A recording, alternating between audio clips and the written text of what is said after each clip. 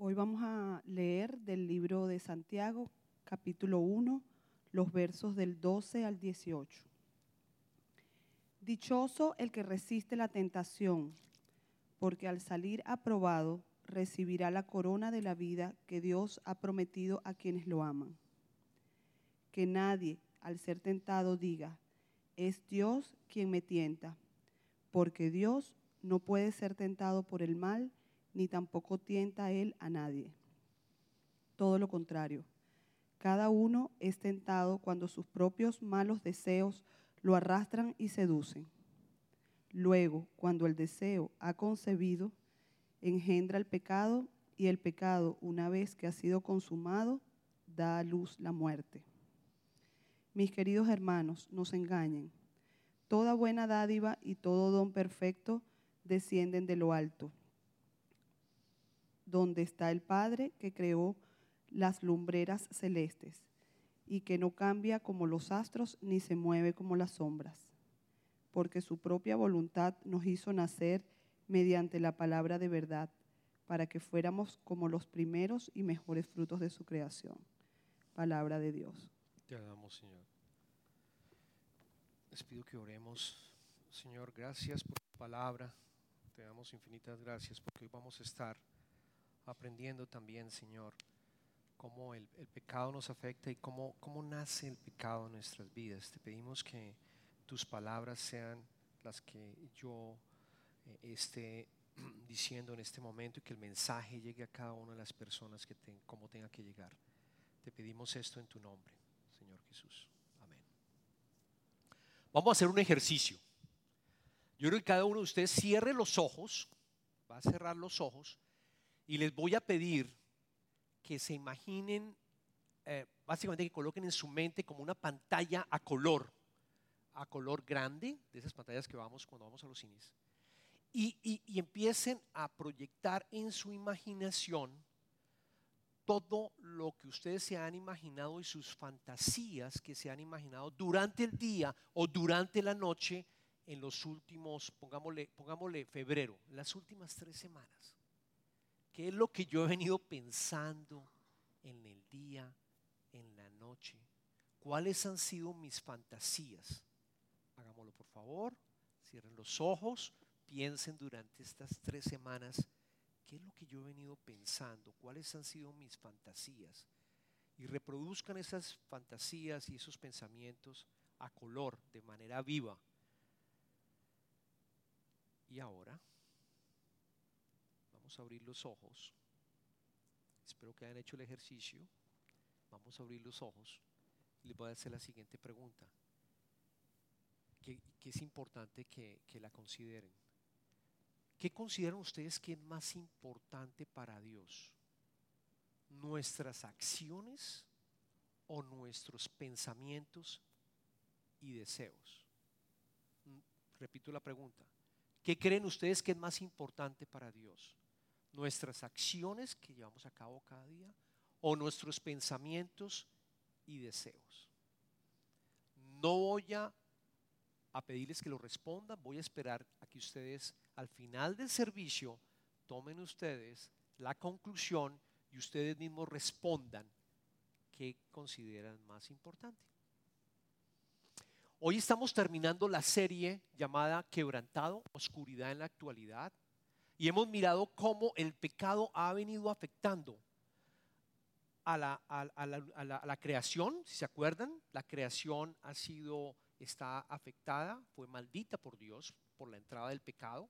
Hemos hablado de cómo el pecado ha afectado a la humanidad, también lo hablamos la semana pasada, y hoy vamos a hablar cómo el pecado nos afecta personalmente, cómo entra el pecado en nuestras vidas. Lo voy a hacer de la manera más didáctica posible porque yo creo que este mensaje es importante, bien importante. Entonces vamos a proceder volviendo a recordar lo que nosotros hablamos, escuchamos en Santiago, en la epístola de Santiago, en el capítulo primero verso, empecemos con el verso número 12. Dice, dichoso el que resiste la tentación, porque al salir aprobado recibirá la corona de la vida que Dios ha prometido a quienes lo aman. Vamos a empezar definiendo la palabra tentación. Porque normalmente cuando nosotros escuchamos la palabra tentación, por lo menos a mí, en nuestro mundo, por lo menos a mí me pasaba, yo pensaba en el objeto de la tentación. Yo pensaba, ¿qué es lo que me tienta?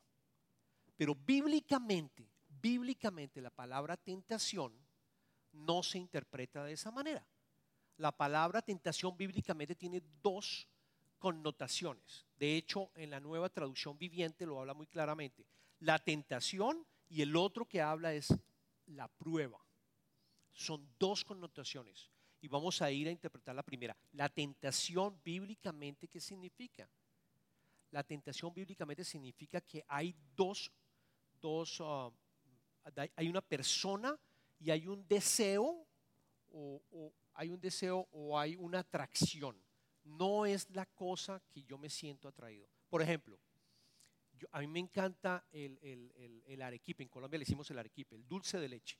Cuando yo veo un helado de dulce de leche, creo que en Venezuela también debe haber. Cuando yo veo un helado dulce de leche, yo me siento atraído. Entonces yo digo, uy, esa atracción, siento atracción por el helado de leche. O sea, yo no sé si puedo afrontar la atracción, yo no sé si puedo afrontar la tentación de comerme ese helado. O lo que les gustan los carros, por ejemplo, dicen, no, salió un nuevo modelo, uy, ese carro, qué tentación obtener ese carro, pagar y voy a ahorrar y lo que sea. Colocamos la tentación como el objeto, pero bíblicamente les traigo una gráfica para que la veamos y expliquemos bien qué significa, cuál es la tentación. La tentación tiene dos componentes, tiene el hombre y la mujer y tiene al otro lado el deseo y la atracción. No significa que le está llegando, aquí lo que quiero interpretar es que el deseo y la atracción le llega tanto al hombre como a la mujer, pero es un deseo y es una atracción que le llega al ser humano. Aquí en esta gráfica, cuando nos llega un deseo, no hay pecado. No ha habido pecado. Porque Dios creó en nosotros deseos. Deseos buenos o deseos malos. Pero Dios nos dio esa capacidad. Nos dio la capacidad de que tengamos el deseo de que nos admiren, de que nos digan qué lindo, qué linda que eres, qué lindo que eres. Nos dio el deseo de que nosotros tengamos dinero también y de pronto, ¿por qué no? Podamos tener propiedades. Es algo natural. No hay pecado en ese momento. El problema consiste en que cuando tú recibes el deseo o la atracción, ¿qué decisión tomas en respuesta a ese deseo o a esa atracción? Porque puedes tomar dos decisiones. Puedes hacer algo lícitamente y moralmente, que probablemente decirle, yo no me voy a ir a esto, no voy a recibir esto, no voy a aceptar esta tentación, porque sé que es mala, probablemente. O probablemente has tomado la decisión de hacerlo de una manera ilegal y decir, sí, yo quiero eso. Yo lo quiero y lo quiero ya. No me voy a esperar.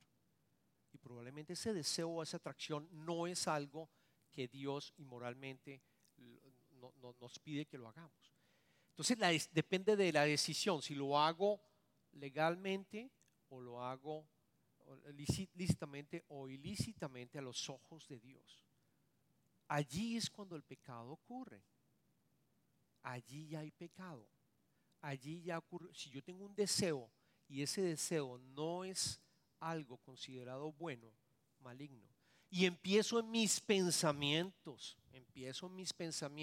a saborearlo, a decir, oye, qué rico sería, ¿no? Qué sabroso sería tener esto. Y empiezo yo a engendrarlo en mi pensamiento. Ahí empieza a trabajar el pecado. Espero que haya quedado esta definición clara. La tentación es una prueba moral neutra, entonces es neutra. ¿Por qué? Porque solo cuando yo empiezo a incluir en mi mente y en mis pensamientos y actúo en contra de la voluntad de Dios es que voy a tener el pecado. Santiago dice que recibirán la corona aquellos que pasan la prueba de esa tentación. La corona significa estar con Dios.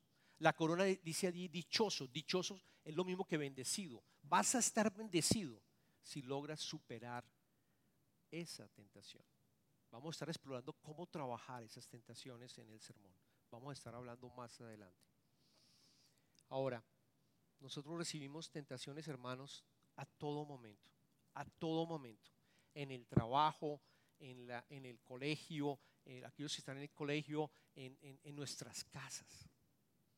Yo voy a compartir una que yo me acuerdo cuando a mí me nombraron gerente de ventas en la compañía que estaba trabajando. Yo era exitoso en ventas y lo fui durante muchos años, pero eran tantas mis ansias y mi deseo de ser el mejor, de llegar a crecer en la organización, de tener dinero, porque uno en ventas gana comisiones y gana bastante bien. Era tanto mi deseo de hacerlo que empecé a mentir. No, un proceso en inglés forecast.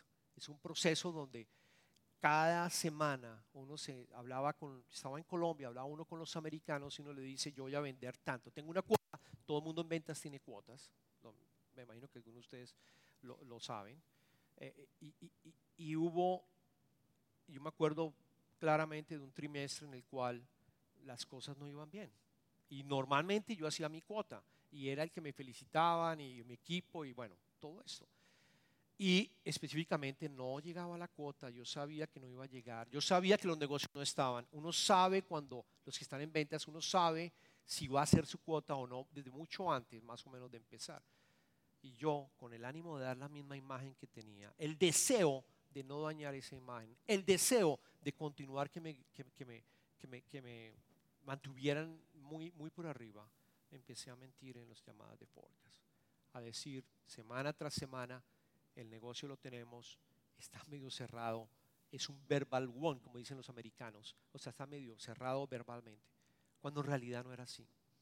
Cuando en realidad yo sabía que sí existía la oportunidad, pero no era como para cerrarse en el quarter. Yo casi pierdo el trabajo, recuerdo.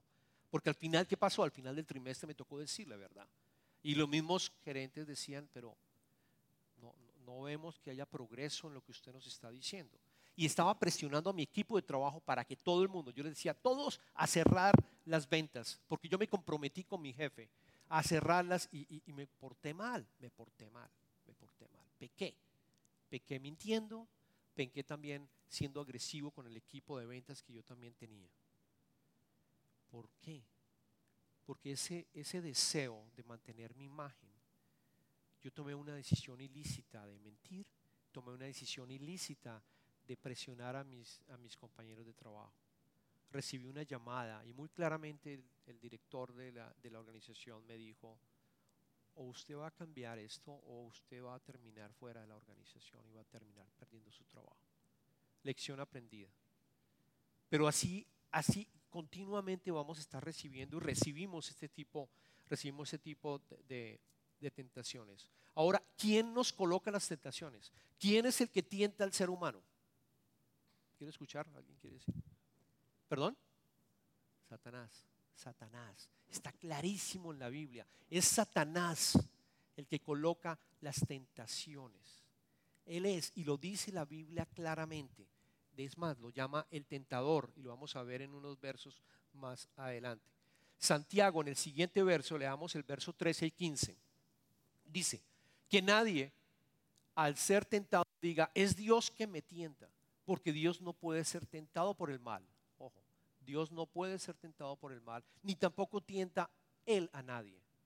Todo lo contrario, cada uno es tentado cuando sus propios malos deseos lo arrastran y seducen. Luego, cuando el deseo ha concebido, engendra el pecado, y el pecado, una vez que ha sido consumado, da a luz la muerte. Nuevamente, una vez tiene uno el deseo, como a mí me pasaba, yo veía el deseo de no dañar mi imagen, ¿qué puedo hacer? Y empezaba yo a imaginarme, no, yo aquí lo que tengo que hacer es mentir, y empecé a hacer mentiras y a decir mentiras. E igual ocurre cuando ustedes son tentados, empiezan a trabajar con la imaginación. Y la imaginación es poderosa, hermanos. La imaginación la creó Dios y nuestro creador para crear cosas, crear compañías, para crear diseños. Luego es importante que cuidemos qué estamos imaginando, porque lo que tú imaginas lo puedes construir. Dios nos creó a su imagen. Por eso la imaginación es importante y por eso hay que cuidar lo que tú llegas y colocas en esa imaginación. Pero Dios no tienta. Eliminémonos esa imagen de que Dios es un Dios castigador que te tienta y te forza al pecado. Hay unos hermanos que me dicen, oye, no, es que yo soy infiel, pastor, porque mi familia todos eran infieles. Mi abuelo, mi tatarabuelo, todos son infieles, yo soy infiel. Eso no es cierto. Eso no es cierto. Eso son las mentiras de Satanás que te están haciendo cambiar las creencias, porque no es verdad. Dios no tienta. Lo que Dios hace, Dios prueba. Dios prueba. Y esa es la definición que Santiago había colocado allí.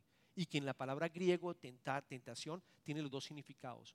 O tentación o prueba. Lo que sí hace Dios es que nos prueba. Es que nos prueba.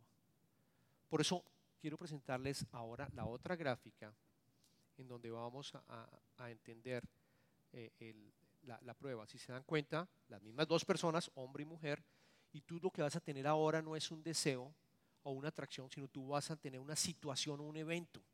O sea, es diferente la circunstancia, es una situación. Aquí no tienes que tomar decisiones en términos de hacer algo ilícito o ilícito. Lo que Dios te coloca es toda esta tentación, que es un evento específico, y la decisión que deberías tomar es: o sigo en fe creyendo en Él, o me retiro, o busco otra alternativa para afrontar esta situación, o sigo yo con la corona de vida de Él. Dichoso tú, el que has pasado la prueba, porque estás recibiendo la corona de la vida. O sea, aquí hay una invitación a seguir en fe para afrontar esta situación. ¿Qué tipo de situación? Las enfermedades.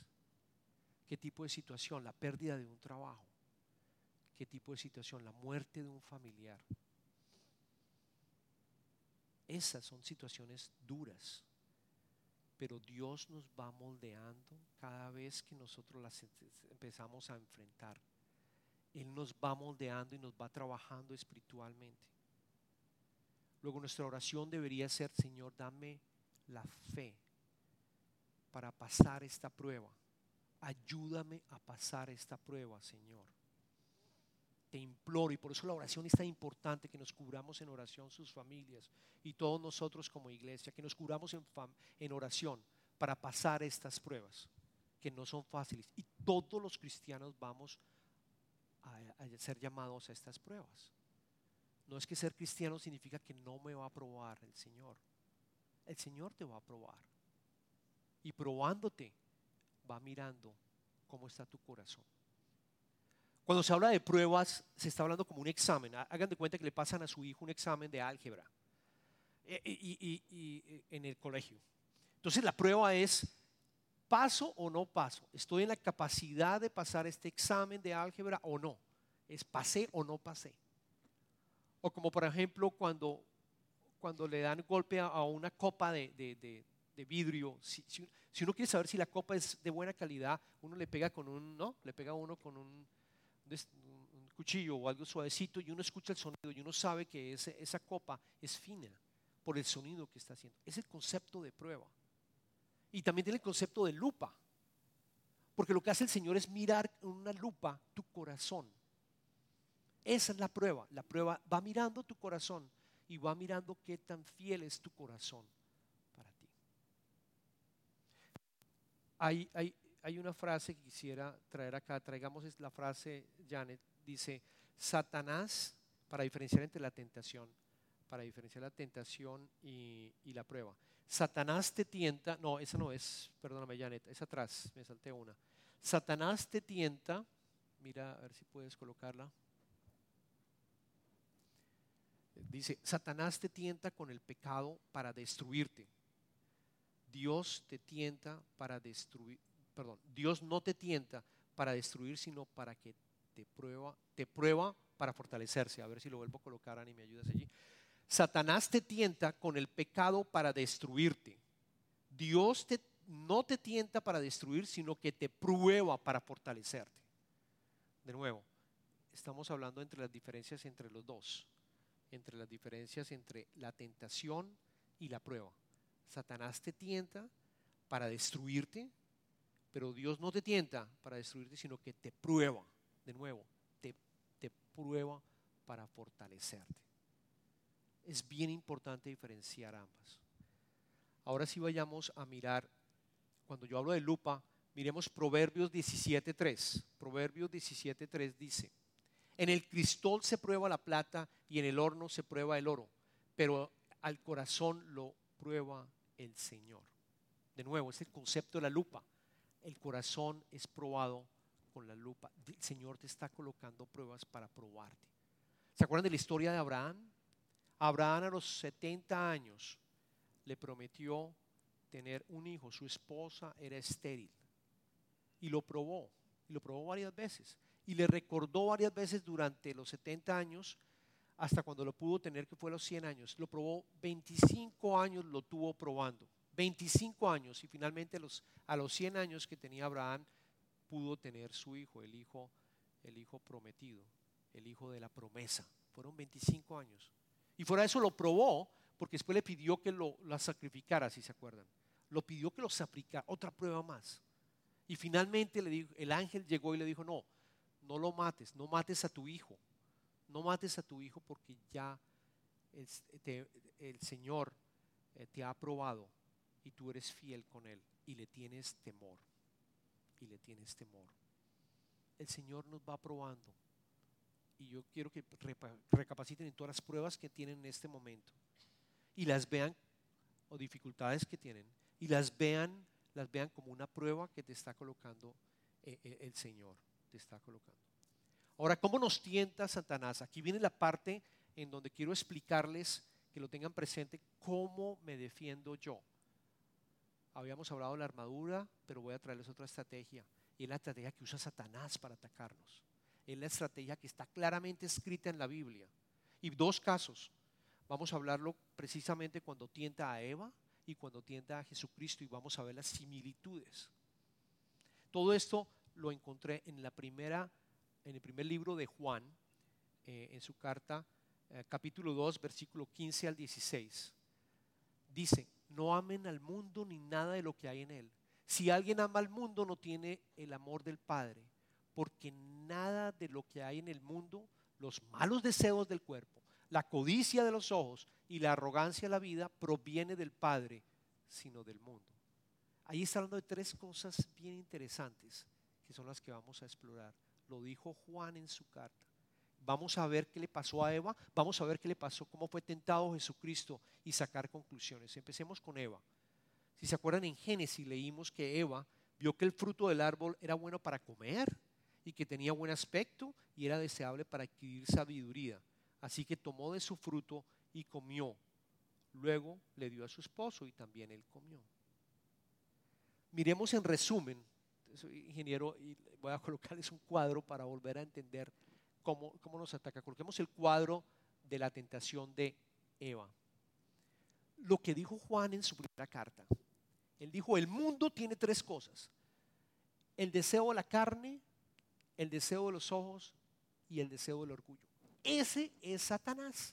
Satanás trabaja con estos tres deseos. Recuerden la gráfica del deseo o atracción. Continuamente. Cualquier pecado que ustedes me coloquen, les aseguro que está en esas tres categorías. Les aseguro que está en esas tres categorías. No hay ninguna que no esté acá. No hay ninguna. ¿Qué le pasó a Eva? Bueno para la comida. Probablemente tenía hambre Eva. No había pecado. En ese momento no había pecado cuando Eva. Probablemente sí tenía hambre. Probablemente había visto el fruto muchos días. No sabemos. No lo dice la escritura. Probablemente pasaba por allí y lo veía. Pero algo pasó ese día en particular. Satanás, trabajando en su pensamiento, en su idea también, hizo que el deseo de la carne se viera lo más atractivo posible para la comida. Y la segunda tentación, después el deseo de los ojos. Después vio que la fruta o lo que fuese, el fruto, perdóname, se veía atractivo para sus ojos. Lo vio supremamente atractivo. Lo vio jugoso, lo vio, no sabemos. Pero esa atracción hizo adicionalmente que fuera caminando hacia el pecado, de comer algo y hacer algo ilícito que Dios le había dicho: no lo haga, no coma de esa fruta, tiene el resto, hay una sola, no coma de esa fruta. Y ella comió de la fruta, ella comió de esa fruta y pecó. Y el tercero, el deseo del orgullo. bueno para adquirir sabiduría. Dijo, yo puedo ser como Dios, yo puedo ser como Dios, lo voy a hacer. Me gusta, bueno para la comida, me gusta cómo se ve y voy a obtener sabiduría. Y pecó, pudiendo no haber pecado, pudiendo haber pasado esa tentación y no haber pecado, pero se dejó llevar del deseo. ¿Me siguen en los tipos de categorías? Vamos a ver la de Jesucristo. Jesucristo estuvo por 40 días en el desierto, todos lo sabemos. Vamos a leer vamos a leer los versos, el Evangelio de Mateo capítulo 4, versos 2 y 3. Después de ayunar 40 días y 40 noches, Jesucristo tuvo hambre. El tentador. ¿Quién es el tentador? Satanás. El tentador se le acercó y le propuso: si eres el Hijo de Dios, ordena a estas piedras que se... Paso aquí. Ordénale a estas piedras que se conviertan en... No salió el... Que se conviertan en pan, perdón, no alcanzo a ver acá. Que se conviertan en pan. O sea, él tenía hambre. Era claramente un deseo natural. Tenía 40 días sin estar alimentándose. Obviamente tenía hambre. O sea que él sintió el deseo tuvo hambre, y el tentador se le acercó y le dijo: a ver, si eres el Hijo de Dios, si tú eres el Hijo de Dios, pues convierte estas piedras en pan. Era cubrir esa necesidad de una manera ilícita, porque él no estaba listo todavía para hacer su ministerio. Recuerden que fue después que recibió el bautizo del Espíritu Santo. Hubiera saltado toda la historia si lo hubiera hecho. Y después, ¿qué hizo Satanás? Satanás dijo en el Evangelio de Mateo 4, 5, 6: luego el diablo lo llevó a la ciudad santa e hizo que se pusiera de pie sobre la parte más alta del templo y le dijo: si eres el Hijo de Dios, nuevamente, si eres el Hijo de Dios, tírate abajo. Y él le contestó, tírate abajo, porque escrito está: ordenará que sus ángeles te sostengan en sus manos para que no tropieces con piedra alguna. Es interesante que Satanás usa la Biblia. Satanás sabe de la Biblia más que nosotros. Ojo con esto. A mí me saltó la atención. Él sabe y conoce la Biblia mejor que nosotros. Usó la Biblia y los versos para trabajar en la tentación hacia Jesucristo. Aquí es interesante porque le dice a los ojos. Le dice, es básicamente la tentación y el deseo de los ojos, pero no de los ojos hacia Jesucristo, sino a los demás. Si Jesús se hubiera lanzado desde el tope, el resto de las personas hubieran dicho: este es el Mesías, este es el Hijo de Dios. Luego estaba trabajando Satanás en el deseo de los ojos de los demás, que iba a él a sentirse, todos iban a decir: este es el Hijo de Dios verdaderamente, porque los ángeles han venido a rescatarlo. Y por último le colocó la tentación, al igual que en Eva, en Mateo 4, versículo 8 y 9. De nuevo lo tentó el diablo, llevándolo a una montaña muy alta, y le mostró todos los reinos del mundo y su esplendor. Todo esto te daré si te postras y me adoras. Nuevamente está hablando del orgullo. Es el mismo orgullo que le había hablado a Eva. Es exactamente el mismo. Satanás le ofrecía el poder y la gloria si él lo adoraba a él. Entonces, resumiendo, coloquemos el cuadro si unimos las dos características, vemos la tentación de Jesús. El deseo de la carne era que convirtiera piedras en pan, tenía hambre. El deseo de los ojos, que básicamente los demás vieran que él era el Hijo de Dios. Y el deseo del orgullo, el poder político y la gloria. Fueron las tentaciones. Por supuesto, Jesús no pecó. Él no pecó. Pero si se dan cuenta, lo que quiero resaltar es las categorías como nos ataca Satanás. Y siempre usan las mismas. Si uno mira la infidelidad, uno puede mapear no se dice, uno puede darse cuenta cómo están categorizadas estas. Porque la infidelidad no ocurre de la noche a la mañana. La infidelidad empieza Satanás a trabajar en cada una de estas áreas. Probablemente el deseo de la carne, y cuando hablo del deseo de la carne, probablemente un hombre, quizás el orden sería los ojos, porque es lo primero que ve. Entonces el deseo de los ojos, ve a una niña bonita, qué niña tan bonita. De pronto entró a trabajar en la misma oficina, pero qué niña tan linda, qué cuerpo tan lindo. Usted está casado y de pronto empieza a ver que está linda, agradable a la vista. Y después la ve a ella y quizás ella es cariñosa. Quizá ella es alguien que le presta atención a usted también y es alguien que se acerca y es alguien que le presta atención y de pronto usted dice, mi esposa no me presta tanta atención como esta niña. El deseo de la carne. Y el pensamiento empieza a trabajar y empiezan tus fantasías a empezar a trabajar. Las fantasías tienen poder. Somos creadores de un creador. Y por último, quizás el orgullo. Bueno, pero yo puedo. Yo tengo dinero, quizás yo puedo separarme de la que tengo. Y yo puedo asumir esta nueva familia o irme con esta niña. Y cometes infidelidad. Drogas, adicción. Cualquiera hace el ejercicio en tu casa.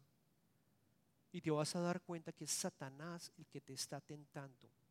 Es Satanás el que te va tentando en cualquiera de estas áreas. Y con la primera puedes pecar o con la segunda, pero él va a continuar.